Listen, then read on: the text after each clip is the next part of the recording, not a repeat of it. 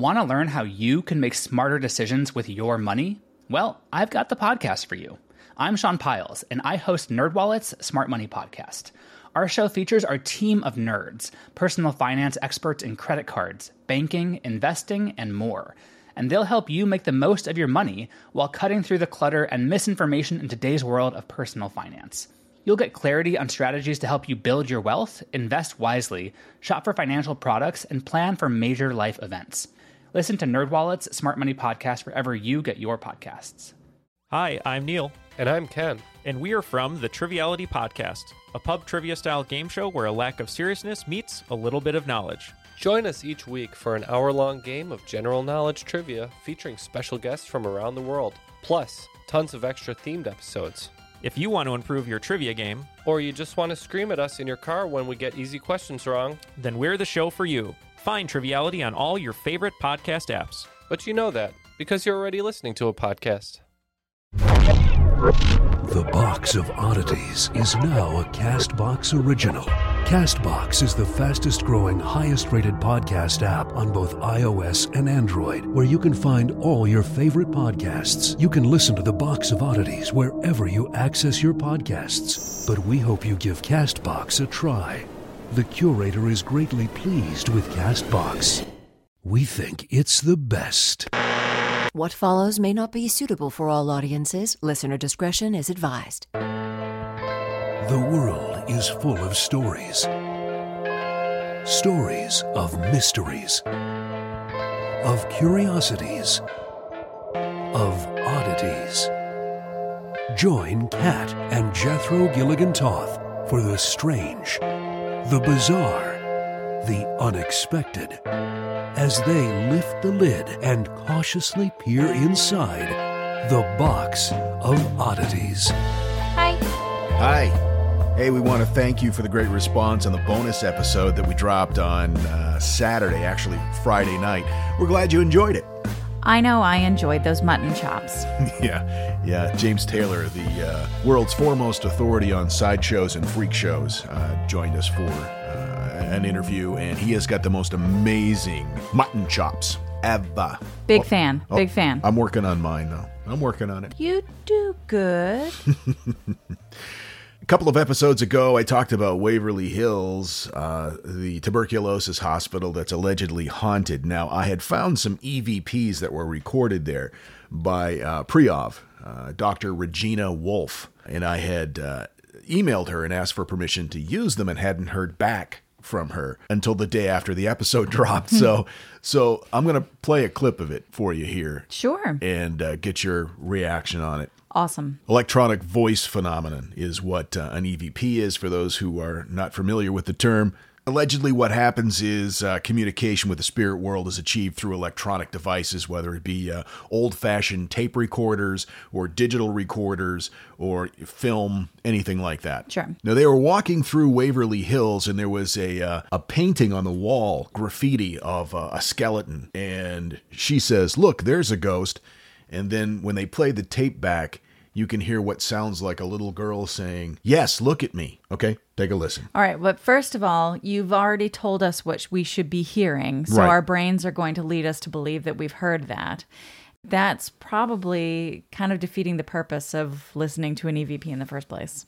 God, you're such a killjoy. I'm just saying. All right, listen. Let's hear it. I have a feeling that you're going to poo-poo this anyway. What? No. Look, there's a ghost. Okay, I hear what you're saying. What do you think? Look, there's a ghost. So obviously not the highest quality recording, but that's what's called a Class A EVP, where you can hear a voice and it's responding to a statement or a question. An intelligent EVP is what they call it, Class A. I see. That's, yeah, like when someone will go into the basement and say, hello, is there anybody here with us? Bloop, bloop, bloop. And then, the sound recording has like, yeah, my name's Bob. And I'm dead. I was murdered here about, I don't know, like 10, 15 years ago, I think. Yeah. And I've been hanging out here ever since. What are you guys up to? Those some snazzy sneakers you got there. That the trend these days? I ain't seen nothing like that in 10, 15 years. So Bob the ghost is from Minnesota? Oh, I don't know. I don't know what that Or accent possibly was. some part of Canada. I just think that would be a lot more convincing to me, as instead of like, you could hear like, Sure. hey, yeah, can someone check on that shed, make sure it's still locked? I'm worried about the wind blowing it open.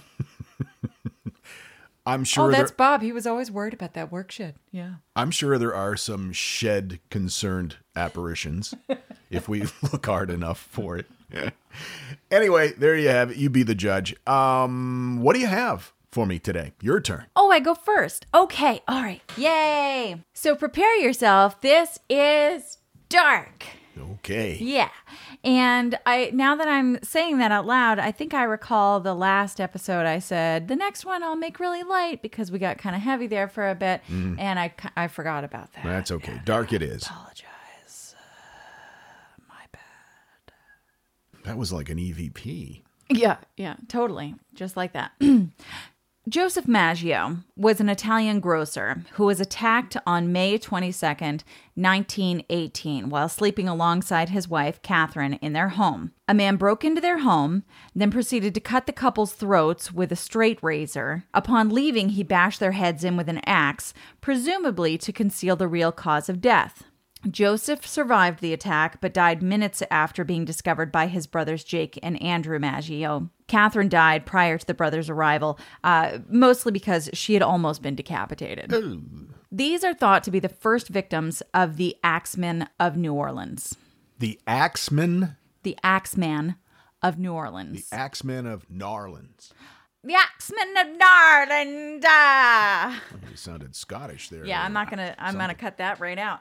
I guess it's Axeman, but Axeman. For some reason that makes me think of I'm a Axeman. Yeah, I'm the Axeman. It's too high for me. So in the apartment, law enforcement agents found the bloody clothes of the murderer. He had obviously changed into a clean set of clothes before leaving the scene.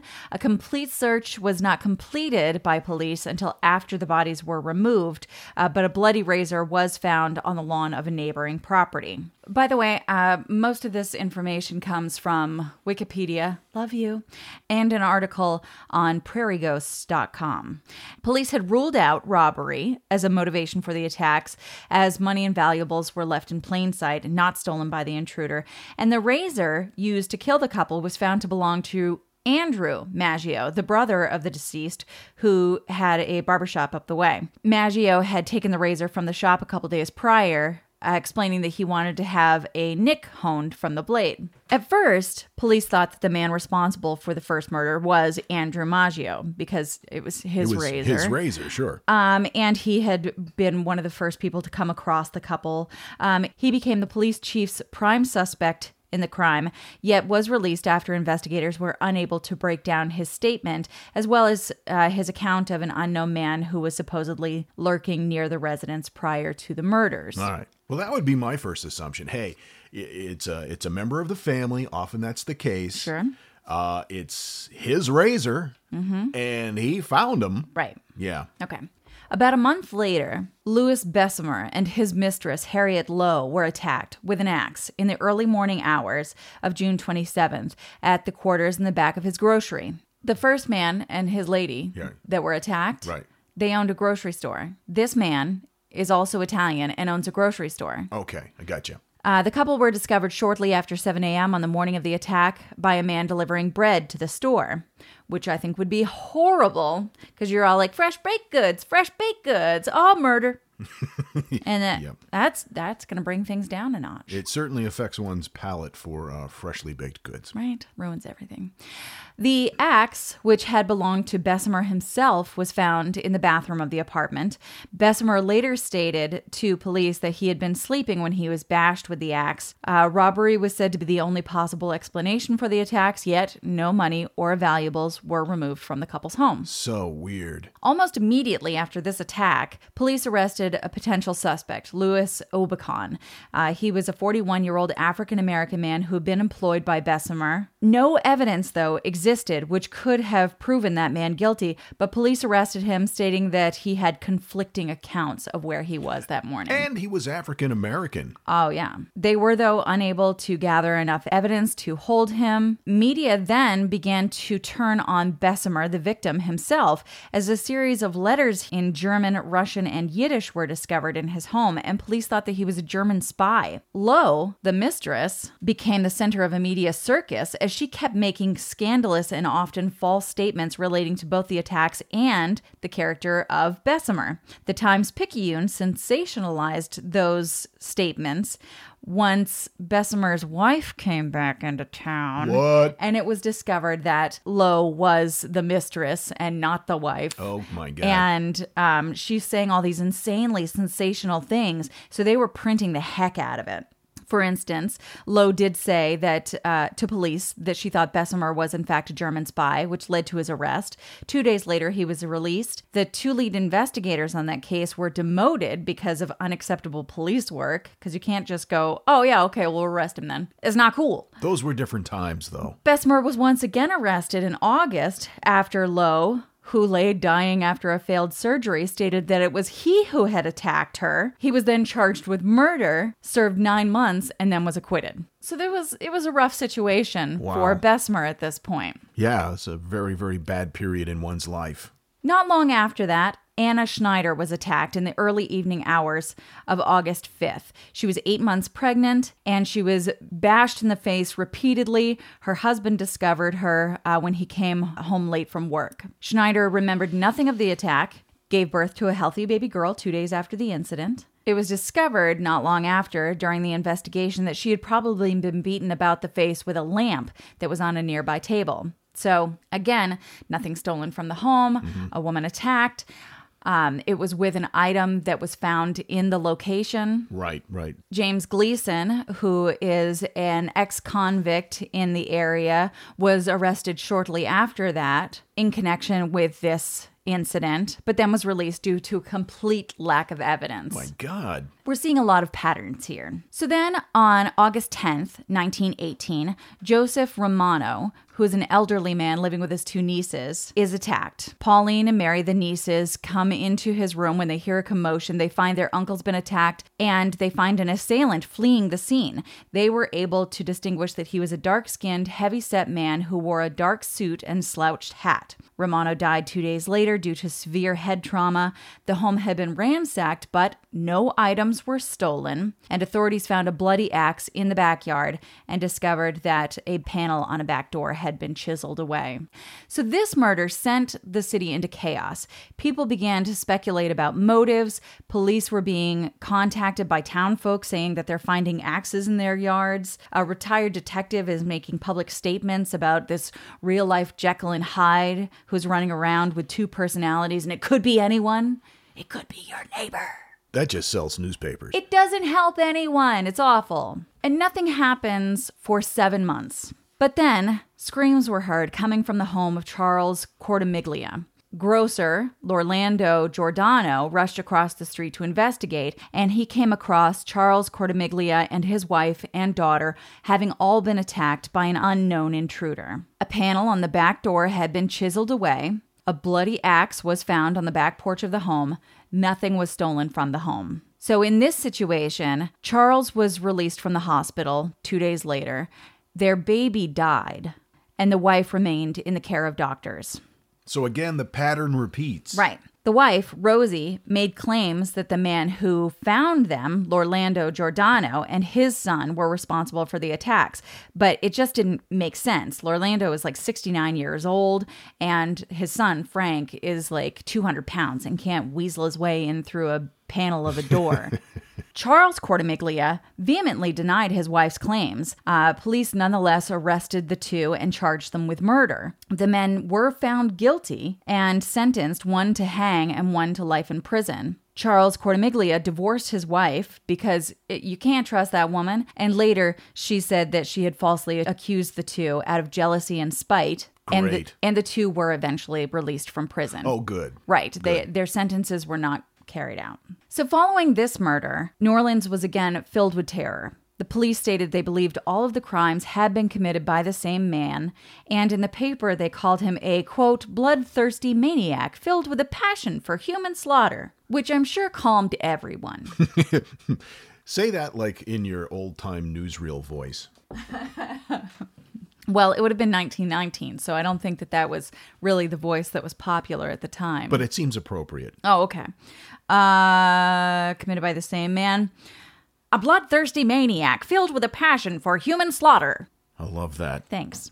And just a few days later, the editor of the New Orleans Times-Picayune newspaper received a letter from a man who claimed to be the Axeman. Really? Beep-da-ba-ba-da-boom. It was gross. It was just paragraph after paragraph of like, I am the night. You will never catch me. Don't try to get me because I'll just get angrier and blah, blah, blah. I cannot stand self-promoting criminals. It grosses me out. And it's just like, you're not what you think you are. You're sad, and you make me sad in my heart and my spirit. He did state toward the end of the letter, after a lot of puffing of himself, that at 12:15 earthly time, he had to say earthly time because he's of hell, you know, and right. Anyway, on that next Tuesday, he was going to pass over New Orleans, and that he would be killing someone, but not if they were playing jazz music. Oh, okay. If everyone, he wrote, has a jazz band going, well, then it's so much better for you people. Ew, ew, ew. Anyway, so there was a lot of other stuff about how he was great and stuff, and it was just gross. So that Tuesday comes about, and the dance halls are filled to capacity. Amateur bands, no matter how bad they are playing jazz music. The city is filled with jazz, and no one is murdered. And no one was murdered the next Tuesday or the next. So they were doing it every Tuesday, like hundreds of jazz bands all playing at the same time. That must have been quite a caterwaul. No, I think it was just the one Tuesday. Oh, okay. But several weeks later, on August 10th, 1919, Steve Boca, a grocer, awoke during the night to find a dark figure looming over his bed, and he was attacked with an axe. He lost consciousness but survived. Nothing had been taken from his home. Why is this person so angry at grocery store owners? I don't know, but we'll get into that. Okay. Sarah Lohman was attacked on the night of September 3rd, 1919. Neighbors discovered her lying unconscious in her bed, suffering a severe head injury, missing several teeth. The intruder had entered the apartment through an open window this time, but a bloody axe was found on the front lawn of the building. Mike Pepitone was attacked the night of October 27th, 1919. His wife was awakened by a noise and arrived to the door of his bedroom just as a large axe-wielding man was fleeing the scene. Her husband had been murdered. So there were some theories that Axeman was just looking for women to murder, that he was somehow, getting off on this. Right. There were theories that Axeman was a racist and hated Italians. Mm-hmm. There were theories that he really had no preference. He just wanted to murder people. Or he was just really, really angry at neighborhood grocers. I mean, maybe he was a grocer. Maybe he was trying to beat down the competition. I don't know. Crime writer Colin Wilson speculated that the Axeman could have been Joseph Momfrey, who was a man shot to death in Los Angeles in December 1920 by the widow of Mike Pepitone, who's the one we just talked about. Right. Wilson's theory has been widely reported in true crime books and websites. However, true crime writer Michael Newton searched New Orleans and Los Angeles public, police, and court records, as well as newspaper archives, and failed to find any evidence that a man named Momfrey was attacked or murdered there, or that Mrs. Pepitone had any criminal history. So Wilson's explanation seems to be urban legend. There now seems to be no more evidence on the identity of the killer than there was at that time. So they've never caught this guy. They've never caught the guy. There are two alleged early victims of the Axeman, which were an Italian couple named Chambra, who were shot by an intruder in their lower 9th Ward home in the early hours of May 16th, 1912. Mr. Chambra survived, his wife died, and in newspaper accounts, the prime suspect is referred to by the name of Momfrey, while of course, the MO is dramatically different. If Momfrey was the Axeman, the Chambres may have been the early victims of that future serial killer. According to scholar Richard Warner, the chief suspect in the crimes was Frank Doc Momfrey, who used the alias Leon Joseph Momfrey. But these are all just theories. I still think that he was a competitive grocer. This story is somewhat portrayed in a season of American Horror Story. And we watched some of that, and I had no idea that it was based on a true story. So was that the Witch Coven one that took place in New Orleans? Correct. Ah, yes. Yeah. And Jessica Lange was dating the Axeman. Oh, yeah. Yeah. Oh, yeah. I remember that. And I think that's right around the time that we stopped watching it. For no particular reason. For no particular reason. I had no idea that this was based on a true thing. That's amazing. And so when I found this story and I'm reading it, I'm like, gosh, this feels familiar. And then it dawned on me, oh my gosh. And then I realized, holy crap, it's fascinating. And because we don't know a motive and because we do have that weird, gross letter, did he refer to himself as anything in that letter? Like the Axeman. Yeah, that's far more dramatic than the grocery store guy killer. Right. Now, as I mentioned, there were many theories. The idea that he was doing all this to promote jazz music is also a theory. What? But I can't get on board that train, because there are a lot of things that I love and support, but probably wouldn't like nearly decapitate people about. Like, I love hummus, right? But I'm not going to be like murdering people to promote hummus, even though I really love hummus. Well, the guy was a patron of the arts. He just really, really loved Dixieland. It's bizarre, and I think if it were just a serial killer and he were just gross and doing these things, it wouldn't have fascinated me as much as this weird jazz connection and all the patterns that don't seem to lead to any sort of resolution. I hate an unsolved crime. I know you do. I know it's starting to bother me immensely that there are so many repeating patterns here, and yet we have no idea what it was about, right, who committed it, or why. But one of the many patterns being repeated is that police are desperately trying to arrest anyone. Yeah. And that, I think, is really where the downfall in this investigation was. They were more focused on just getting someone in jail rather than trying to find the actual person who had been committing these crimes. Amazing. And that's it. That's the story of the Axeman of the Axeman of New Orleans, AKA the grocery store guy killer. Yeah. And now, that thing in the middle. That thing in the middle this time, bizarre historical pregnancy tests. I'm not going to like this. Probably you won't either. Number 5, it was a 15th century medieval belief that you could predict pregnancy by having the woman pee on a door latch. What would tell you, what would be the...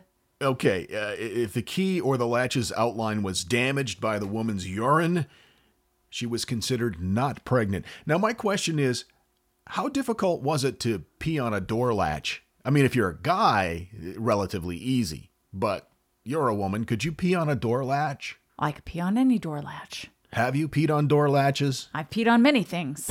Number 4. Sometimes doctors would analyze by way of taste a woman's urine to see if they were or were not pregnant. My God, what a terrible part of being a doctor that must be. Yes, back in the Middle Ages, things were very different, and sometimes it led to people drinking pee. Number 3, ancient Greeks and Egyptians believed that you could predict pregnancy by putting an onion on your vagina. I can see how that would keep one from getting pregnant. I was just going to say the exact same thing. Like, this bitch weird. As far as ridiculous pregnancy tests go, this one is at least pretty harmless. Number 2, pee on a cup full of sugar. Yeah, it seems to be they were on the right track with the urine thing. Sure. But they were just doing the wrong things with it. Apparently, a pregnant woman's pee would make the sugar clump up instead of properly dissolving. And number 1, one early scientist believed you could tell a woman was pregnant just by looking in her eyes.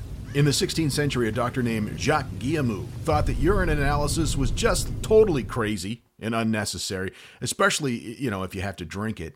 In his eyes, he had the best method of divining pregnancy. He would just stare into their eyes. He claimed that in the second month of pregnancy, a woman's eyes would change noticeably enough for an astute doctor to be able to observe. Well, right. But probably he was the only one that could do it. Yeah. Probably you had to give him a lot of money. Right. Probably he was very special and gross. And probably he just didn't want to drink the urine. Slacker. This is the Box of Oddities. I said box. Ew, enough of pee talk. Story time. All right, I'm going to talk about a movie called Return to Babylon.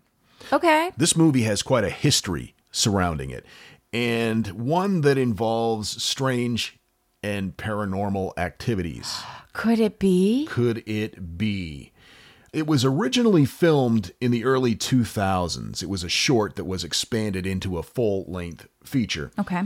It's about 1920s Hollywood and scandals there, like the William Desmond Taylor murder or the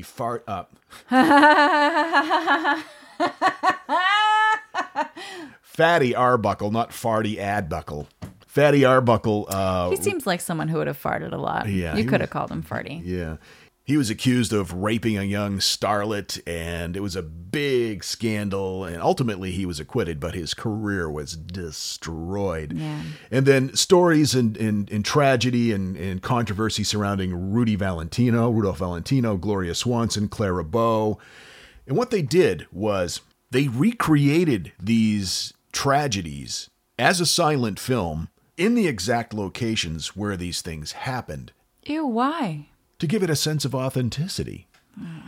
And they used the original type of 16 millimeter black and white film that they shot movies on back in those days. Okay. Alex Kanawati, who is the film's director, said the inspiration for the film was that he and his, what would end up being his producer, were walking down Hollywood Boulevard and found a bag sitting next to a parking meter, and they opened it up, and there was like 19 reels of 16 millimeter black and white film. Yeah. That was factory sealed from the 20s. I remember hearing about this. Like it kind of just showed up out of nowhere, and it's totally weird. And they thought, hey, we should make a black and white movie. So they used this film to make this motion picture. Mm-hmm. And they cast people like Jennifer Tilly as Clara Bow. Great casting job there, by the way. I love Jennifer Tilly. 7. And they hired a great cast, and they recreated the murders and the controversial activities that people were involved in back in the 20s, because there was a lot of scandal. Sure. In Tinseltown in the 20s. Murder, rape, fraud, extortion, and it was the Wild West. So in the process of filming all of this stuff at the actual locations, using actors and actresses that look a lot like the original people involved, when viewing the film, all of a sudden weird things started showing up on the negatives. What kind of weird things? Here's an excerpt of an interview with Alex Monty Kanawati.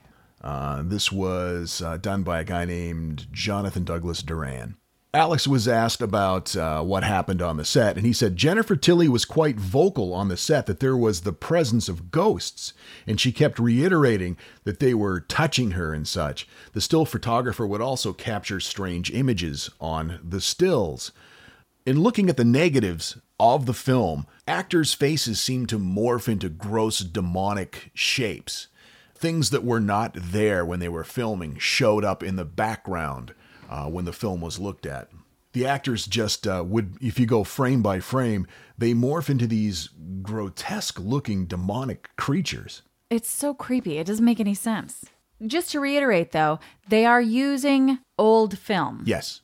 Okay. Mm-hmm. So, I mean, there is a possibility that old film does weird things. Absolutely. But they took the negatives to the Brooks Institute of Photography. And these people were very intrigued about the claims, and they wanted to investigate the film. They could not come up with a conclusive answer on what produced this bizarre effect, these bizarre images on the film's negatives.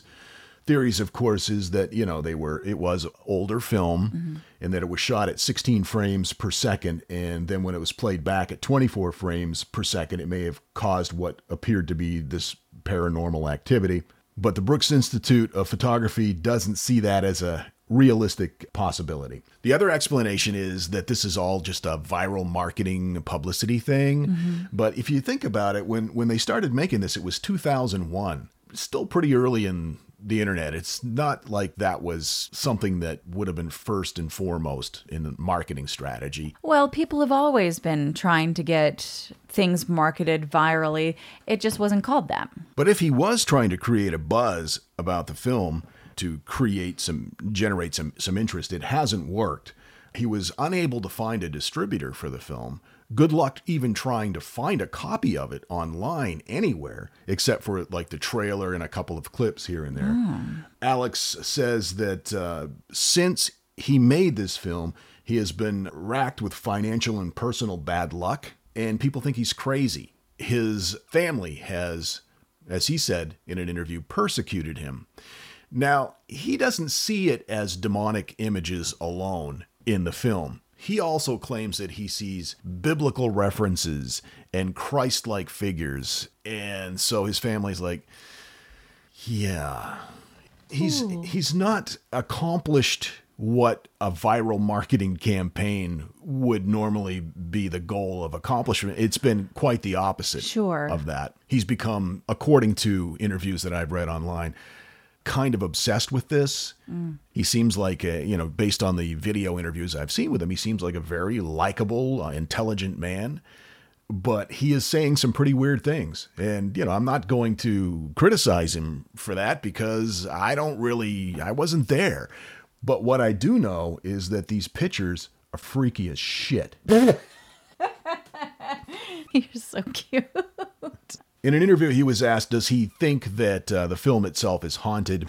And he said, you have posed a very interesting question, but I don't think that ghosts and religion cannot be intertwined.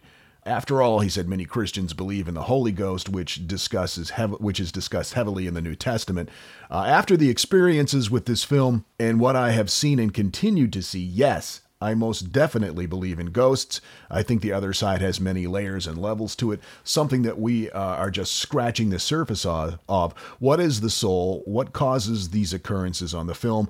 I would tend to lean toward a religious explanation simply because of the numerous Christ-like images that are represented in the film, and that alone is some pretty deep stuff. He thinks that there is an otherworldly force trying to get a message through to us through the use of the old film and the negatives of this movie that he has shot. And that's why it just kind of showed up and why they use. Okay. Yeah. So does he have any theories about what that message is?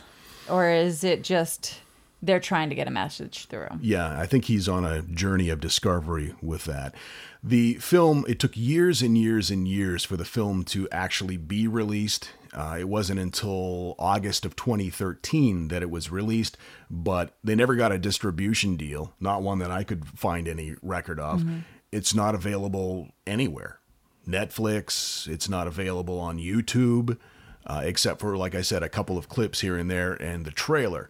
But I can't find the full film version anywhere. If anybody knows where it is, I would really like to watch it. It looks pretty interesting. The clips and the images that I have seen online, it's fascinating. I'd like to learn more. We'll put some of those photos up online. You can check them out for yourself. I don't know if I'd want to watch that.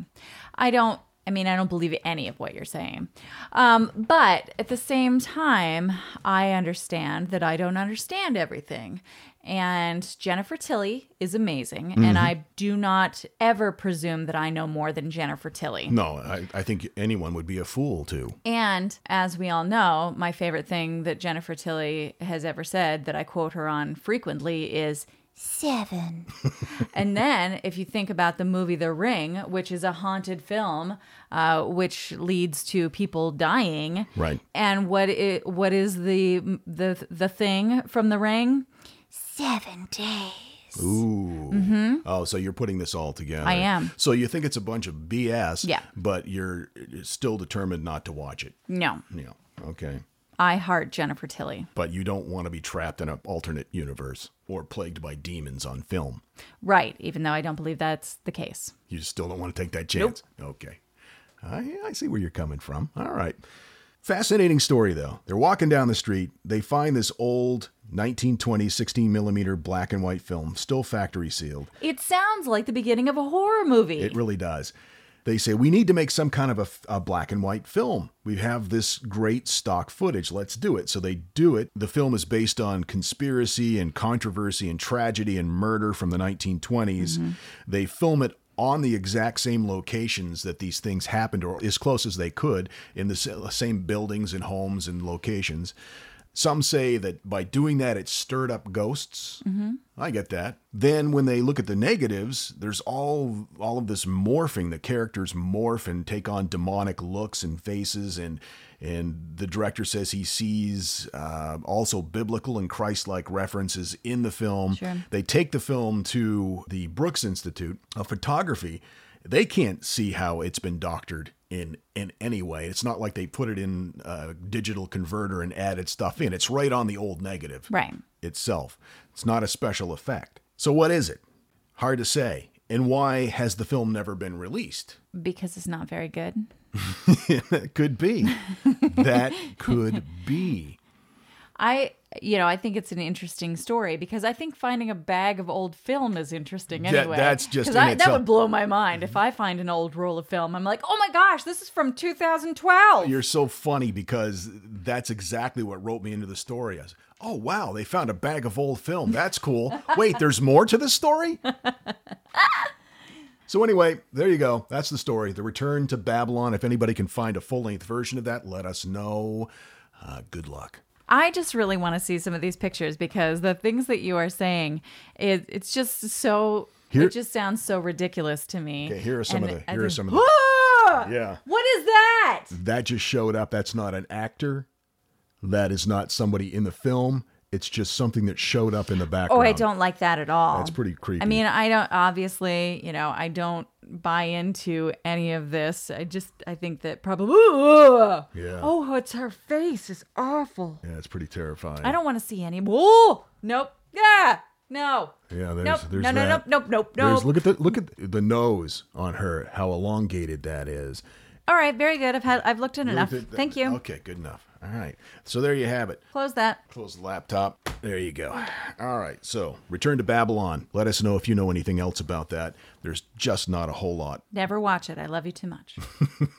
TheBoxOfOddities.com. That's the website. You can get a hold of us at curator@TheBoxOfOddities.com. Message us. Find us on the social meds.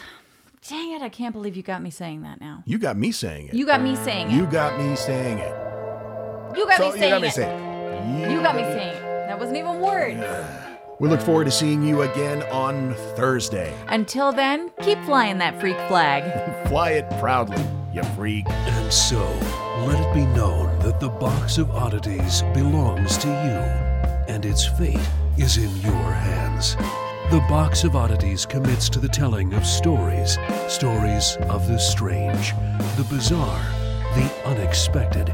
We wish to offer our deeply felt gratitude and appreciation for your patronage.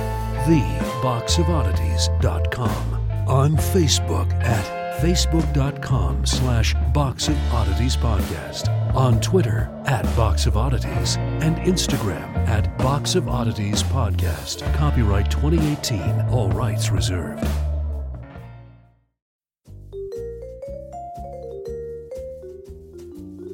Do you love history but hate when it's stuffy and boring?